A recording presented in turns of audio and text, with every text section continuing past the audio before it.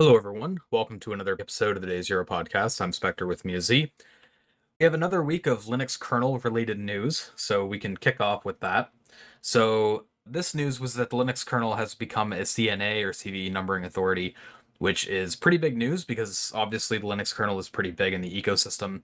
And them becoming a CNA for the Linux kernel now means that other CNAs can't assign CVEs for kernel issues. So, the Linux kernel maintainers will have full say over what is and isn't a CVE.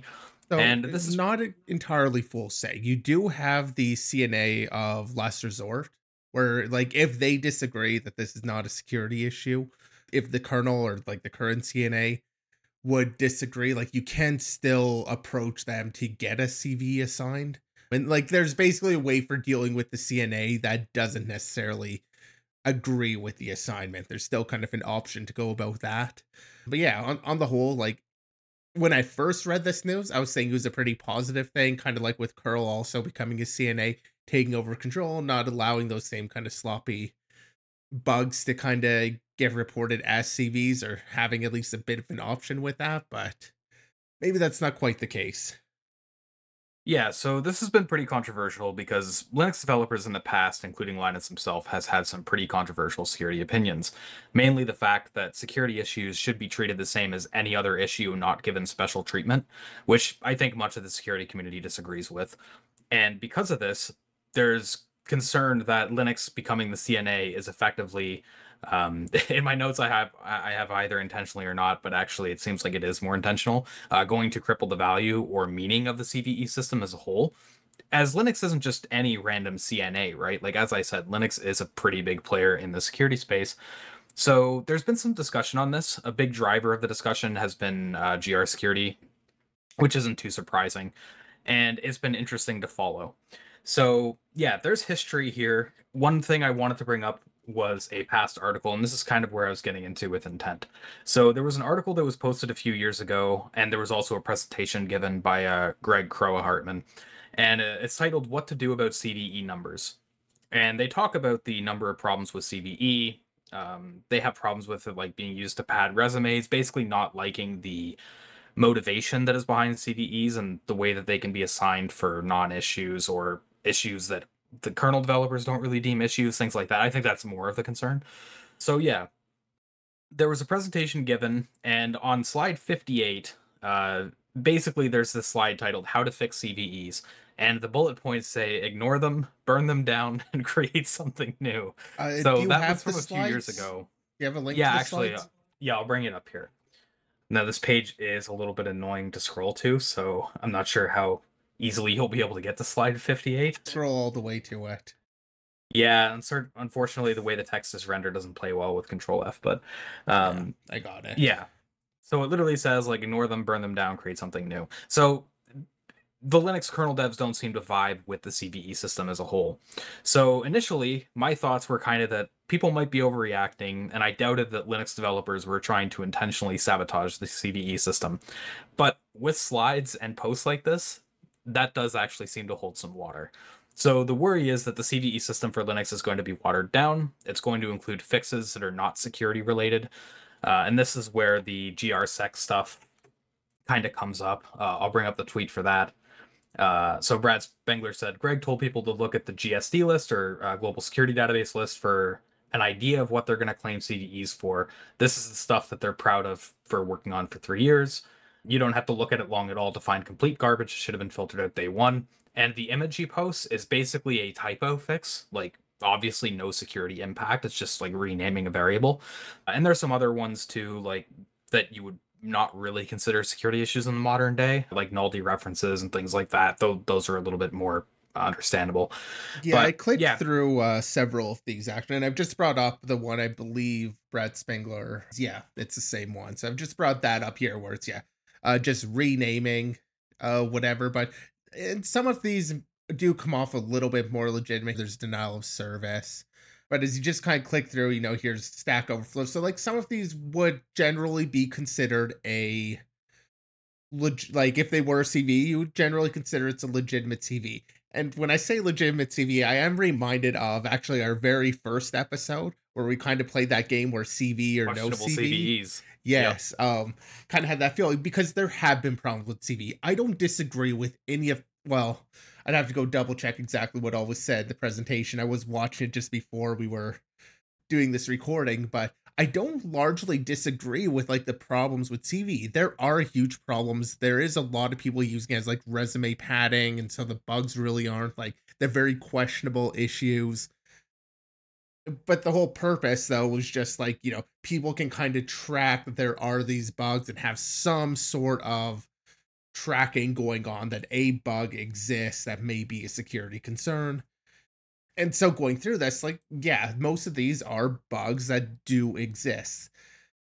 CV kind of has the connotation of having or being more security oriented. So security bug, and then NVD usually takes the CV numbers and adds like the CVSS scoring to it. And with something like this, so the one I just happen to have up here is GSD 2023 1009623. It is a fixed runtime PM underflow warnings. What CVSS score would you rate that? You couldn't Like, really give it one. exactly. Like, Yeah. I'm just pulling up, I guess I'm pulling up CVSS version 3 here because that was the first link they had, not new V4. But like, attack vector. What's the attack? Or even if you go with the CIA, like, is confidentiality violated? No. Is there any integrity violation or even availability? Like, what is it? Availability because somebody's going to read the log and it's going to take extra time. And so you might use up all their resources and mental bandwidth, causing a mental breakdown availability. Like, There's a you know, non-impact, basically. yeah, there's a non-impact. And so one of the common arguments that I kind of see being made is, well, we don't always know what a security bug is. And can we prove that this is not a security bug? And even this bug, like, you can make an argument that one of the other things is you don't know how the kernel is being used. Somebody could be doing some weird stuff with it that makes it a security issue. And so like maybe somebody out there was like actually running something through this area, and like if that warning appeared, they knew they were an administrator or something, and this suddenly has a security impact as an auth bypass in this other application because of that dependency. I can't imagine that's truly the case, of course, but like you don't know what other people are doing. So So this like kind of is this leads nicely into a tweet that I wanted to bring up by Namazo, which is unless a bug is provably not a security issue, it's better to consider it one than not to. I don't know why people are pushing so hard against labeling maybe security issues. Maybe we shouldn't even label real ones until they're exploited in the wild. Where is the bar? Which is kind of the crux of what we're talking about. this is Um, the thing I was actually thinking of, and Dax has a reply underneath there. You wouldn't ignore a crack in a dam just because it's not leaking yet. Fortunately, X won't let us view without logging in, but that was just kind of I think, a succinct way of putting it, which is a very fair point. Like, I don't disagree with the idea of even labeling possible security issues, because I think we've talked about that in the past where certain issues maybe get ignored because we don't know if they're exploitable or not. And so, like, it's a really fair point, and it did kind of leave me questioning, like, how far do you push that? Where is the bar? We don't really have a bar. Like, CV doesn't really have much of a bar. And even though I there's a was lot of just using, interpretation. yeah, and I was just using CVSS, is like, what about that? But that one, that's not part of CVE. NVD adds those. And even that, like, I have my issues with CVSS because it really doesn't capture good information in terms of being relevant to the application. It tends to be relevant more to like the running environment and how software is being run rather than the software itself. So like, yeah, it's We've got a different commented on focus. CVSS scores before. Like it misses a lot of nuance. I really don't like them generally. But Like we don't somebody, have a solution either. no, I know there's not really a better alternative, but my biggest problem with CVSS is because it does give a score and like, oh, 9.8 big number sort of thing. People, especially people that are newer to the security space, they put a lot of stock in that. They're like, oh, how do I find a 9.8 or a 10 CVSS vulnerability? And it's like, well, really, like, you probably shouldn't even be looking at those scores because they just they don't mean much. Maybe it can kind of sort of give you a general idea, but in a lot of cases, it's missing too much information to really offer much value. Well, I think So, in a lot of cases it works too. Like I don't want to downplay. It does work for like a reasonable subset. It's just it sort of saying like it does miss certain contexts that is more application specific to this application. Certain things do have more of a priority that isn't captured. yeah, and even those things it can kind of capture on, again, there's that interpretation where it's like certain people are going to view it as more impactful than others in like a given aspect, like integrity or something like that. Like, so yeah, it's kind of hard to define where that bar is. So on that tweet specifically, with unless a bug not is proven not to be a security issue, it should be treated as one. I can understand that viewpoint, and that would be ideal. The problem with that is who's going to go through all the work of proving all these issues to be security related or not, especially for the more context specific problems. And I feel like Certainly not that kernel should be developers for Linux, for example. see, but I think that should be the CNA who's the term. Well, okay, maybe not. The CNA is kind of too vague of an answer because then that's the, the CNA of last resort, like for everything. So maybe not. But when somebody's taking this authority over their own CV numbering, I do feel like they should be performing some of that filtering. And it feels like in this case, they're not. Like, it's not that they're taking maybe security issue, maybe not, and reporting them. They seem to be taking things, said the GSD list here that we're looking at, like, I think one it's mentioned as, take a look at that for an example. But this is the global security database. Like this is another security thing that I actually kind of like more than CVE that they're reporting all these things on. Yeah, And it's you almost can, it's just echoing commits into security advisories. Like yeah, I it's mean it adding a lot is of noise, right? the summary is the commit title, the details are the commit title, and this is an automated blah blah blah. Yeah. Like it's not adding much in there to the description because yeah, it is automated. I don't know. I mean, I can agree with the idea that if the kernel if they planned to do like some filtering on this and be like, yeah, this seems like a security issue, seems like a maybe security issue, fine. Like they can make that call for their own software. Somebody disagrees, there is that other approach to do that. But this seems more like let's just throw everything in there. And that's kind of in line. A little bit ago, Spectre was mentioning the presentation that was given in 2019, where it was burn it down. What was said at that point with burn it down was that, so I think I've got the link to the presentation here also. Let me pull that up really quickly. We're not going to listen to the presentation. I just want to add into the show notes. That is a reference for anyone who wants to check it Yeah. out. Yeah. At 2828 in this video, you have him talking about burn it down. And the idea is like take every patch in the kernel and ask for a CV. In 2019, this was the idea how to burn down CVEs. In 2024, they're doing this. So like that kind of gives me a hint about motive here. That maybe this isn't as like just differing opinions as I initially thought coming into it. Maybe it's possible that Greg has changed his opinion on it and like he actually believes kind of this view is like being the correct approach. At the same time, this kind of shows me that he first thought about this at least as a burn it down, as how to fix CVs by burning it down by making every patch a CV. Given the So I stuff I've don't read, think, I think it is acting on that intent, to be honest. like I said, it's been several years, so I can give him the benefit of the doubt, being like maybe something has changed that has convinced him on that. I haven't seen anything to convince me of that, but I'll at least give like a positive judgment on like the possibility. But it just kind of comes down to, there may be something kind of some other intent to why they're doing this beyond just security and tracking all the bugs. Um, because I mean, like let's be clear. fundamentally, Let's call it what it is. If you're flooding CVE listings that generally people use to make decisions on whether or not to patch systems for security issues, and you're pushing a lot of noise into that, like that's not offering benefit to people who use the CVE system. Like let's no, not pretend that it is. that's a fair Um, point. Like it's I think generally doing this is only doing damage. Yeah. Um, it's nice for them to track things, and it's kind of tying back. I was mentioning that, CVE was just for tracking that the fact, hey, these bugs kind of existed. If you don't consider it a security bug, or you don't consider it necessary to worry about in your system and your environment, then you don't patch for it. It's just a very big change in how kernel CVs have worked in the past, and it doesn't seem like it is for the benefit to me.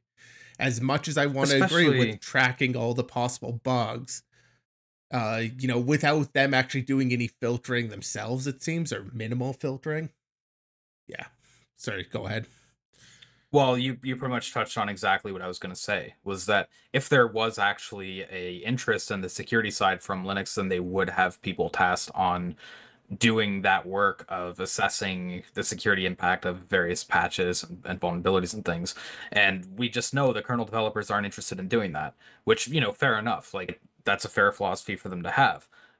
But But then don't become the then, CNA. exactly, yeah.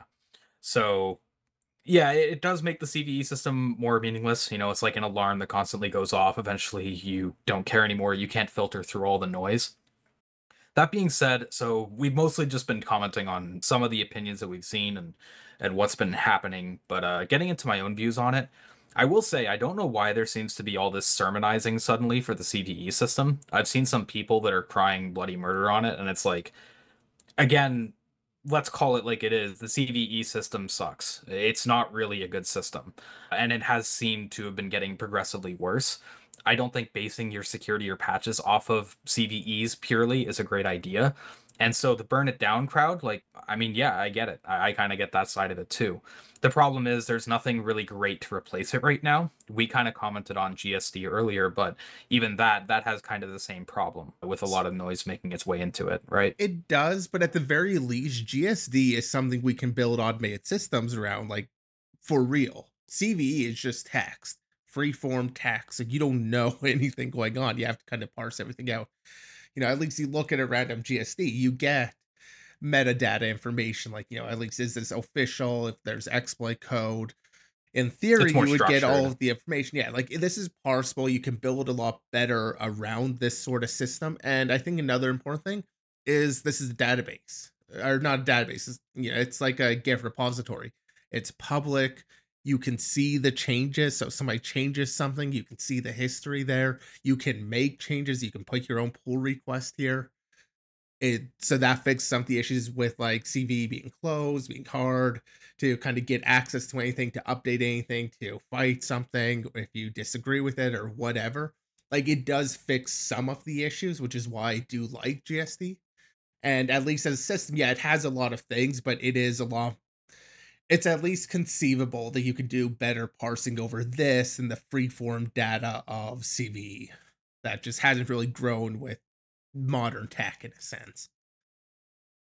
Yeah, and there is that quote that I do like, which is perfect is the enemy of good. Like you're not going to have a perfect system.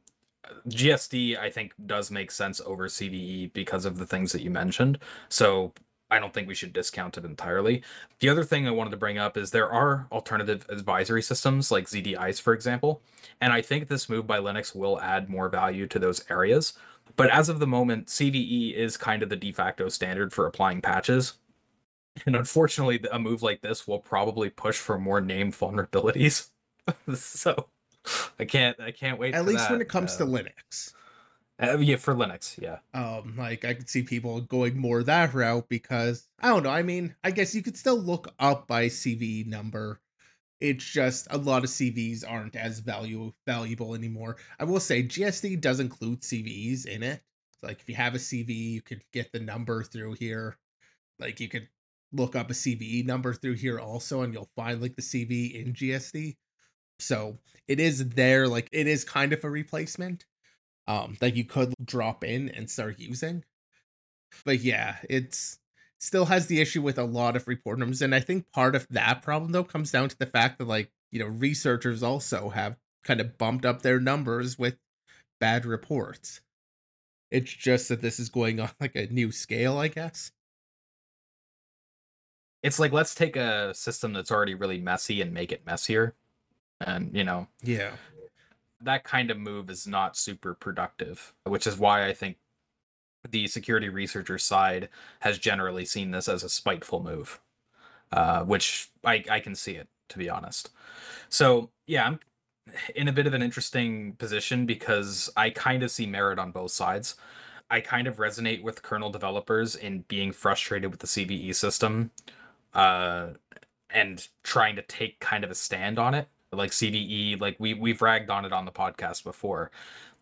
Although it does provide some benefits, there's a lot of drawbacks to it, which we've criticized. But on the other hand, like you said, I don't think Linux should have been made a CNA, sorry, if they are going to go this route. And it's really questionable on MITRE's side of why they like. It's not like Linux's views on CVEs were a secret, right? Their present like that presentation was in 2019. They've made posts on LWN about it before. So did the people at MITRE just not do any background research on Linux and their views of the CVE system? I have to feel like Because it doesn't matter. I have to imagine they are an owner of a product that gets CVEs in it. And so, they basically just have, they just had to the relent on it. right to claim like to be the CNA and go through that process. I don't know Fair what all the enough. process is, but I can't imagine they're actually being all that judgmental about any of it. Like I have to But I mean, in a imagine case it's like this, like it is significantly going to impact the uh view of more CVEs as a CVs whole. for them. I mean, it's they have more CVs. Think about all those people who publish the stats like there were X number of CVs reported in, 2023 or whatever. Like Yeah, that's gonna be 2024 fun. is going to be a boost for vulnerabilities by those metrics. Like, things Yeah. are going crazy in 2024. And I want to touch on, you mentioned kind of the being sympathetic towards kernel developers. And that is the thing. Like CVs, like we've talked about generally how in security CVs have been misused, but also like because of places only patching if they have like the CVE fix or something, that has meant that people have, made kind of some less than legitimate claims about a patch being a CVE fix just so they can get their things merged into like a stable kernel somewhere or something like that. So there are also those sorts of abuses that kind of make sense on the kernel side for not being terribly fond of this whole CVE process. I don't think we mentioned that at all, but just figured it was worth at least pulling out. Like there are kind of some aspects that are unique to the kernel, or at least unique to the kernel compared to most places. Yeah. I've seen a lot of one-sidedness, I feel like, especially against Linux. Like I feel like a lot of the stuff I've seen around it has been dogpiling on Linux. And like I said, like CVE is kind of a garbage system, and I do understand the perspective of Linux kernel developers. But yeah, I find it funny how much people have been kind of martyring for CVE as if it was some golden system when it hasn't been. Yeah, no, Um, I would love to see like a nicer replacement for CV, but it's not an easy thing to just solve. yeah, Like, because it has to meet so many different needs. Like, it's been used in so many different ways that it's I like you kind of said with perfection. What was it? perfect is the enemy of good. There we go. Yeah. Kind of like with that, there is no real like perfect system, but there might be some good systems we can come up with. Yeah, and in that sense, maybe this move by Linux will have a positive impact overall over time. But for the Maybe immediate burn it down's future, right. maybe, yeah. But for the immediate future, I think it's gonna be inarguably worse. Yeah. It's gonna make patching and sysadmining more difficult than it already is. So, And you maybe know, it'll mean that, somewhere in the security community needs to kind of step up and be that filter in I made kind of a joke on Discord, like buy ZDI stock because ZDI advisories just got more valuable. But yeah. yeah, Actually, we should just clarify really quickly that that is kind Sure. of what ZDI's selling point is. You might be familiar with them over like they run Pwn to Own and all of that, but they're kind of products. So they'll also buy exploits and vulnerabilities from individuals. So we sometimes talk about as an option for bug bounty hunters who want to do more binary work because there aren't a lot of binary programs that are also like accessible as you're learning. Most of them are like, Microsoft's products or whatever that have a higher barrier. ZDI will pay for them. And what they do with that is they have an advisory system that companies can get a subscription to kind of know about vulnerabilities before they're disclosed. And they do disclose them to the actual vendor. So, they can make money over kind of doing that sort of filtering too, perhaps, and having that as part of it. I don't know how. I mean, I could have, there would be a desirable aspect to that, but yeah, I just figured I should clarify really quickly what CDI does for those not familiar.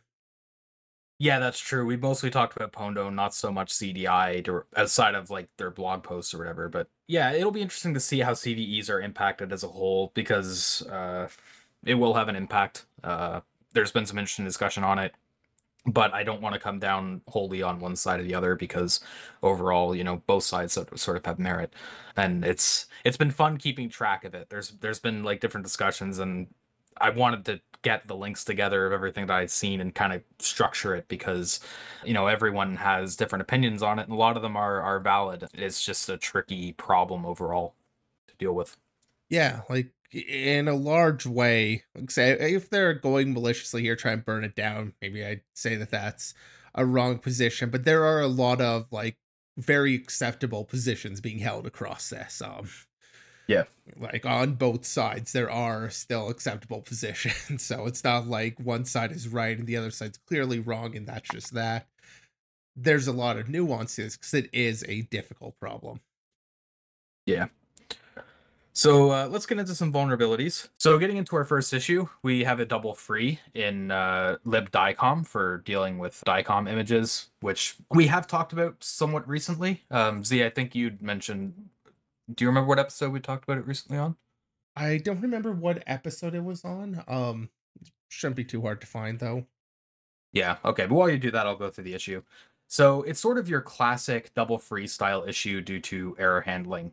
So for this, we have the GitHub pull request up, which includes a POC and everything. And the main issue is when a duplicate tag is found when you're inserting into a dataset with this VCM dataset insert call, it'll have an error case where it'll destroy or free that duplicate element because, you don't want to have the duplicate tags and it'll return false. The problem is the caller of dataset insert, parse meta element create in this case, will also destroy the element if that insert call returns false. And so you have kind of this classic double free where, you have multiple error cases that are doing the same thing. So, yeah, I mean, that's the most classic way double free happens because error handling is hard, Error and you have to go handling and across kind calls like of that. remembering who's got the like the who owns the lifetime of that object as you pass it around. That was Who has the actually like responsibility? Yeah. Yeah, that was actually the documentation. That was part of the patch over this was like they documented like this takes ownership of it in this case, or when it frees, you get ownership of it. The prior documentation made it sound like it kept ownership, like even when it failed. So they had updated that. But yeah, it's also that lifetime aspect, which is at least always worth considering. But yeah, air paths always seem to have, I mean, not always, but commonly seem to have these sorts of bugs where they just struggle to keep in mind who needs to clean up what. And that can be a bit of a struggle at times. Especially because keeping track of ownership and stuff like that is something that you can kind of do as you're actively writing the function as that developer. But as soon as you have some other developer that's working there, or even somebody that worked on it coming back to it at some later point, it can be very difficult to keep track of everything in your head and kind of get back up to speed, which is why in more mature code bases, you'll see like block comments that are describing all of this, like which function has which responsibility for cleanup and or locking or something like that. So yeah, when that's not documented well, it's easy to have issues like this, even if it's just one level of interaction, like one call level. But you can have this issue across multiple call levels too. Like we've definitely seen that before, and yeah, so relatively simple issue, but it's sort of interesting that it exists in the file format parsing like this. Not sure how easy it would really be to exploit. Generally when you have double freeze, you want to have like a good reallocation primitive and such, which I'm not sure how viable that would be here, but Yeah, double I don't free is know. generally a pretty powerful attack class, so I'm sure there is some way to leverage it. First, I did find the episode. So that was 221, exploiting healthcare servers with polyglot files. It was the exploiting healthcare servers with polyglot files topic that we last kind of talked about DICOM. When it comes to the exploitation of this one, so they do get the double free detected warning. So if this is just running linearly, no other threads going on, you're probably going to have a hard time exploiting this just because you can't get any you can't get a delayed free or like get something else freed in the middle there to bypass that check, which I believe in this case is just going to be, was the last thing freed the same as this thing freed? If so, it's a double free. Like you're not going to be able to get around that. It'd be hard to Um interleave, yeah. yeah. So, exploitability questionable, but you might be able to get something out of it. If you have something else running in there, because if you do get the double free, like assuming you can do the interleaving, you can get that primitive for the double free. I mean, I don't know the objects here, but like double free is a pretty powerful primitive to have because you can basically, yeah, it's like use after free, but you control like both sides of it. So it can be a very powerful primitive to have. It seems like it is reading a lot of data from the user, so your information's getting into memory, getting into the heap. So likely a decent bit of control in there over some objects. So yeah, feels like it would be exploitable as long as you can bypass that double free detection. Although it is an image, I don't know about like ASLR being on or any of that stuff. So like there are some other considerations, but the double free itself feels like it would be a very useful primitive. All right, and getting into our next issue, we also have a post on Secless on buffer overflows reported in Kitty, which is a Windows SSH and Telnet client, and I'll let Z get into this one. Yeah, and kind of similar. This one is not a very crazy bug. It's pretty classic sort of thing. Actually, it's one bug class that we were never very fond of covering, which is a string copy, unbounded string copy into sorry, the code here isn't showing up looking very nice for me, but unbounded string copy into a fixed size buffer. So let me pull up the kind of relevant lines of code. Yeah, The very so 90s style code. yeah, we've seen some of the I think last time we looked at the escape code handling stuff, we saw some kind of similar code there. So seems to be the style that they like to copy, I guess maybe. Either way, you've got so basically Kitty, it's going to if it sees a ANSI escape sequence, little so this is how like in a terminal you'll get color by putting in escape code, put the code saying like, hey, change the colors to this, and it just has like a code for doing that. It has a variety of codes here. You can see this nice if else thing that's kind of looking at what the characters are there to determine what the command itself was. One of them is this underscore DT, which is to duplicate a session or duplicate a terminal. And what it's going to do is it's going to, if it sees that as the command, it'll create a couple stack variables or stack arrays for the host and for user, host being 1024 bytes, user 256 bytes. It'll create that, and then right down here, it'll do a string copy from the command line itself or the host, or sorry, but it'll do the string copy into the host and the user. It uses the location of the host plus I for where they get I. Ah, got the position. Sorry, I had to. Yeah, I don't like the formatting of this code, especially with this line here doing this 2601, doing like two things on one line. Anyway, It's really quite basically, terrible to read. Yeah. yeah. Well, I had to go back there. Like, where did they assign I? Just double check. Yeah, and they've got this pos function, which I assume is going to be your position. So they can't even name it right. They've got to use the shorthand there. Anyway, it's an unbounded string copy. So that line on the terminal can be, as long as it wants to send for the most part. So your string copy is copying into these buffers that are bounded. They are not as long as you can ever need.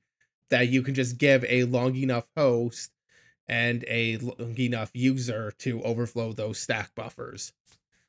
And so stack based buffer overflow. Do you recall any discussion in here about like canaries or anything? So I was just trying to find the exact place that I'd seen, but I'm pretty sure for exploiting this, they didn't actually have to. Actually, no, sorry, never mind. Never mind what I was going to say. I was going to say I didn't think they had to subvert control flow because I thought there was something else on the stack that they could hit. But their POC does set the program counter to like AAA, so they are hitting the instruction pointer ultimately in their POC.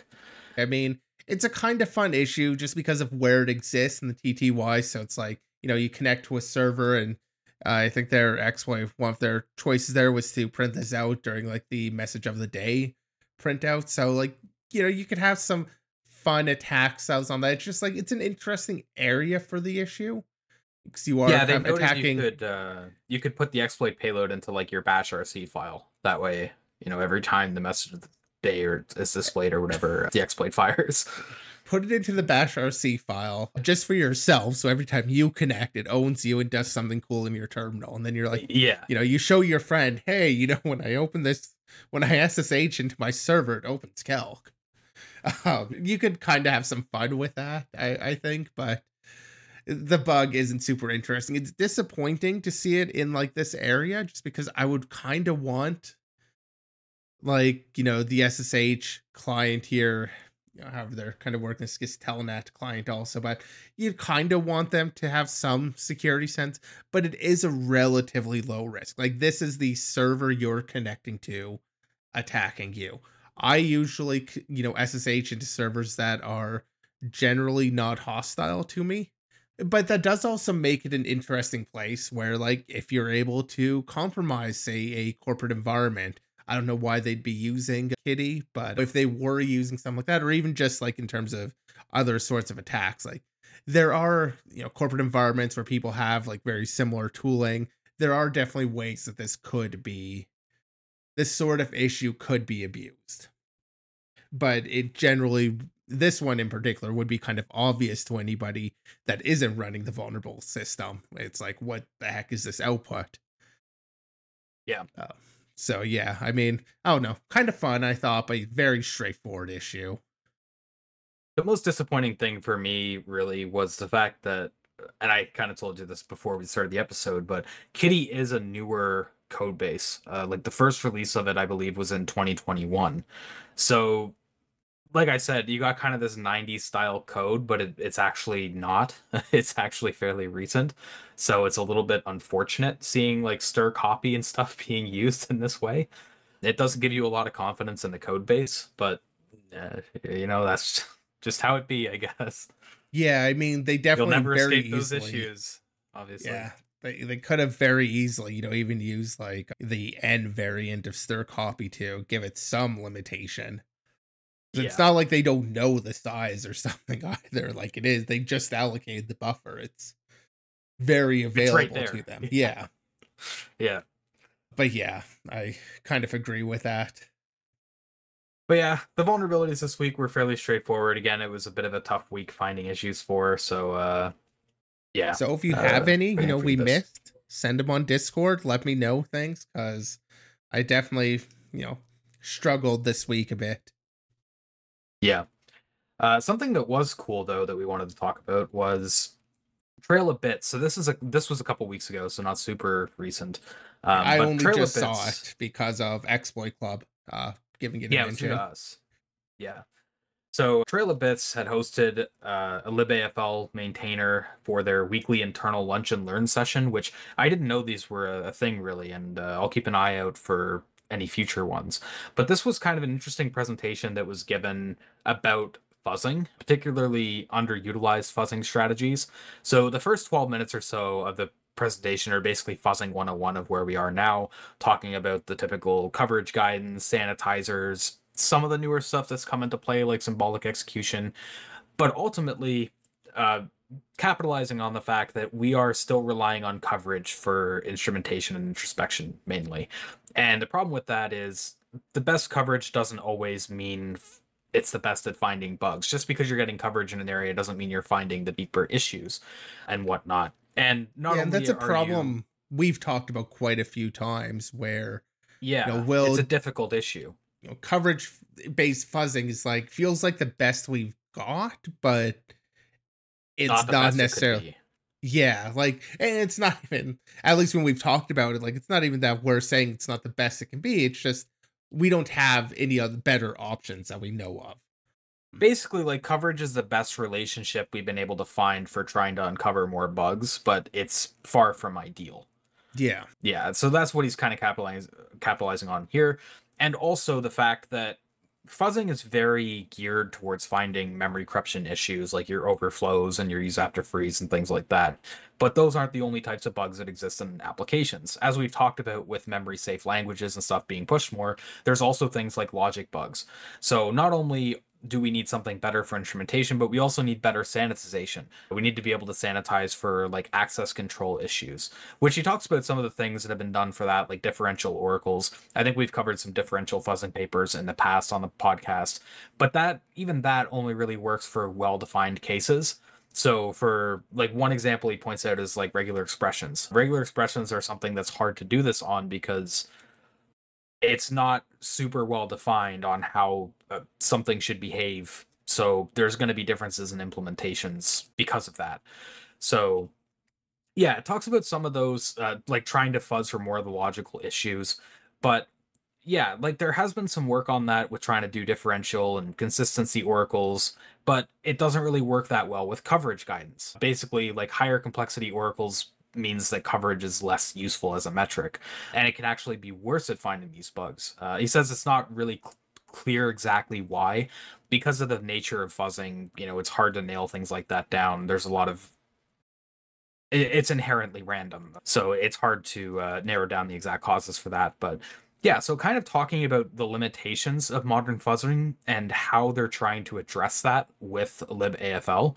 So at about 20 minutes in, they go into new ideas, talking about the fact that with libafl you can define observers and novelty functions to guide using things other than coverage. The way they demonstrate that is with a puzzle game, defining certain conditions of the game to try to solve puzzles better, which we've seen kind of games used for demonstrating coverage before too. It's a nice example that's intuitive, even if you don't have a deep understanding of a particular subsystem or area of security or whatever. So yeah, some kind of interesting work that's being done by libafl and trying to address some of the shortcomings of fuzzing, which, as he mentioned, we've talked about on the podcast before.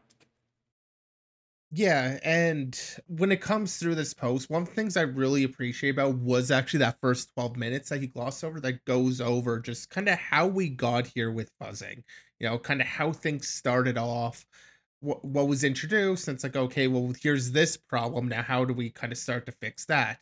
Run to an issue, run to a problem here. How did we approach that? And I think it's a really good overview.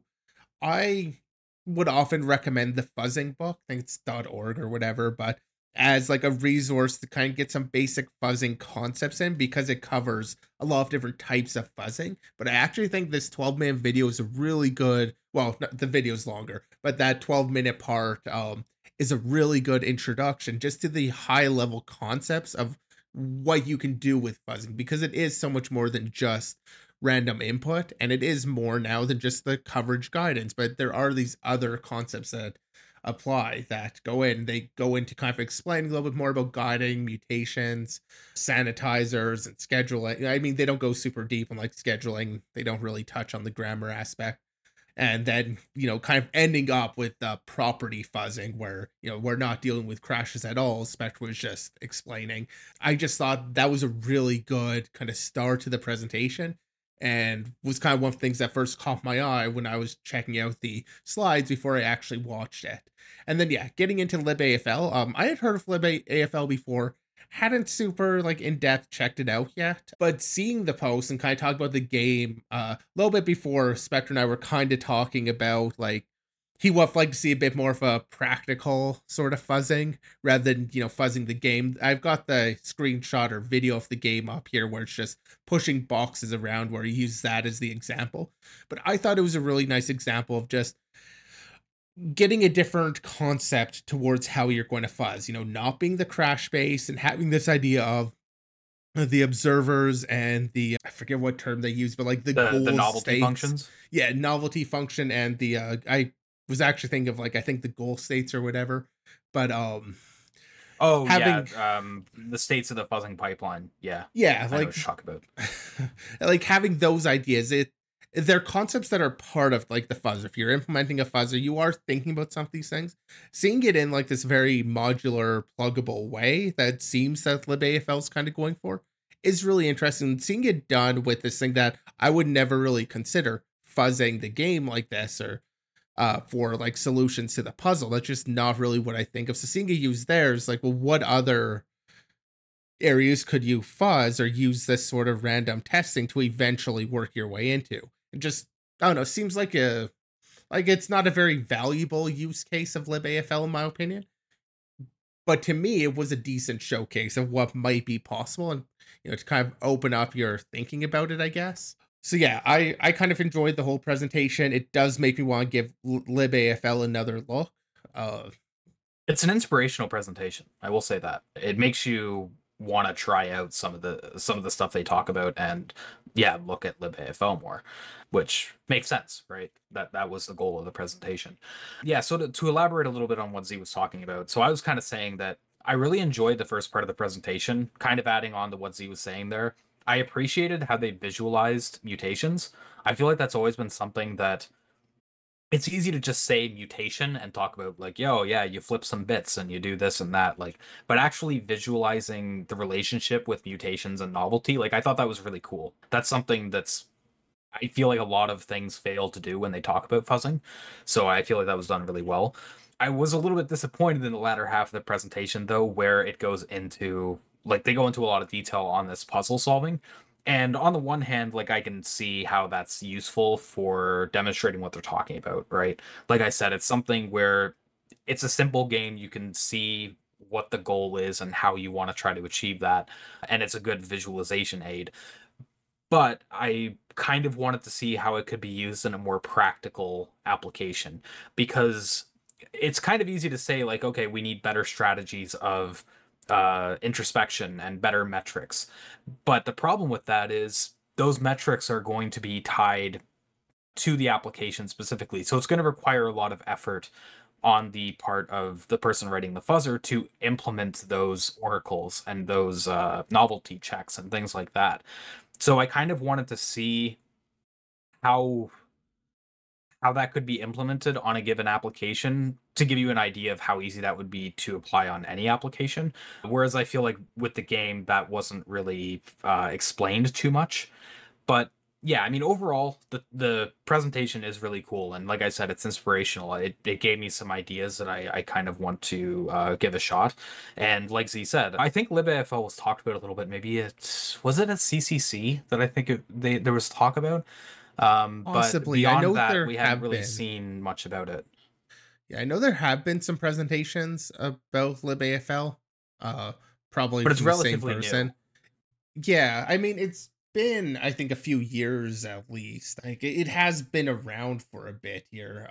Let's take a It's look. been in development. Yeah. I see the dev container in their repository here. Looks like it's the oldest thing, or I guess there's a couple things here. Git ignore is three. Oh no, that's what's this? The Docker ignore is 3 years old. So like, it has been around for a few years, and that feels about right. Like I did hear about it a little while back. Yeah, but of course, when it comes to adoption and actually building tooling around it, that's going to have some lag. Like it's not going to be adopted immediately. And so I think the adoption is what they're trying to push for now and trying to, get it more Just central into the education, fuzzing maybe community. even. Yeah, That it's an option. And yeah, this is didn't mention it, but this is a project under AFL plus plus. that's a good shout. So Yeah. maybe kind of worth like it's not a complete offshoot from everything else. Yeah. So did want to give it a quick cover because like C said, like especially the first half of it, I feel like is a really good summary of how fuzzing has evolved from, just random input from dev random or something into quite a useful tool nowadays, but also talking about the shortcomings of it and how we can try to address those going forward. So, presentation is really cool. Like I said, it's inspirational. I recommend anyone who is into the kinds of topics that we cover on the Binary Podcast. I think it will be interesting to you. So, feel free to check it out. And like I said, I wasn't really aware of these luncheon kind of presentations from Trail of Bits, but now I am, and maybe we'll cover more of them going forward because they seem pretty cool. Yeah, Trail of Bits has a pretty nice like channel and stuff. They Array have of content, yeah. yeah, they put out some good stuff for sure. And I will just mention these slides that will be in the show notes. They do include speaker notes, which honestly, looking at them right now, looks like they basically have like everything that was said in there as a transcript. So, or at least on some slides. The slide I was just looking at had a bunch, but now as I'm clicking through more, I see less. So maybe I was just really lucky on the slide I had clicked on. Yeah, that's actually kind of unfortunate that I called that out and then don't see it on any other slide. Regardless, the slides are very like parsable, and even on their own, they Yeah, stand up pretty well. Yeah. yeah, they do. But yeah, that's all the topics we have for this week. So unless you have any last minute parting thoughts, see, we'll wrap it up there. No parting thought, or no. I'll give you one parting thought, and that is just like I mentioned, had kind of a rough time with topics this week. So if you guys know any blogs that I've like maybe never covered or something, and maybe don't know about, feel free to drop in our Discord and interesting links, or message me or whatever, because it feels like things are drying up a little bit, but it is kind of the season where things do that. I feel like every kind of midwinter we kind of have those issues. Yeah, it seems to be a period of time when a lot of people burn out and such for whatever reason. Just not a Yes. great time of the year Yeah, stuck for inside research. with the cold or whatever, less sun, yeah, at least on our hemisphere. But yeah, so that's a good note to end on. So as always, thanks everyone who tuned in. Previous episodes can be found on YouTube, Spotify, and Apple Podcast. And yeah, join the Discord and Twitter and leave any links that you think are interesting that we might have missed in the links and discussion channel. And with that said, we'll see you next week.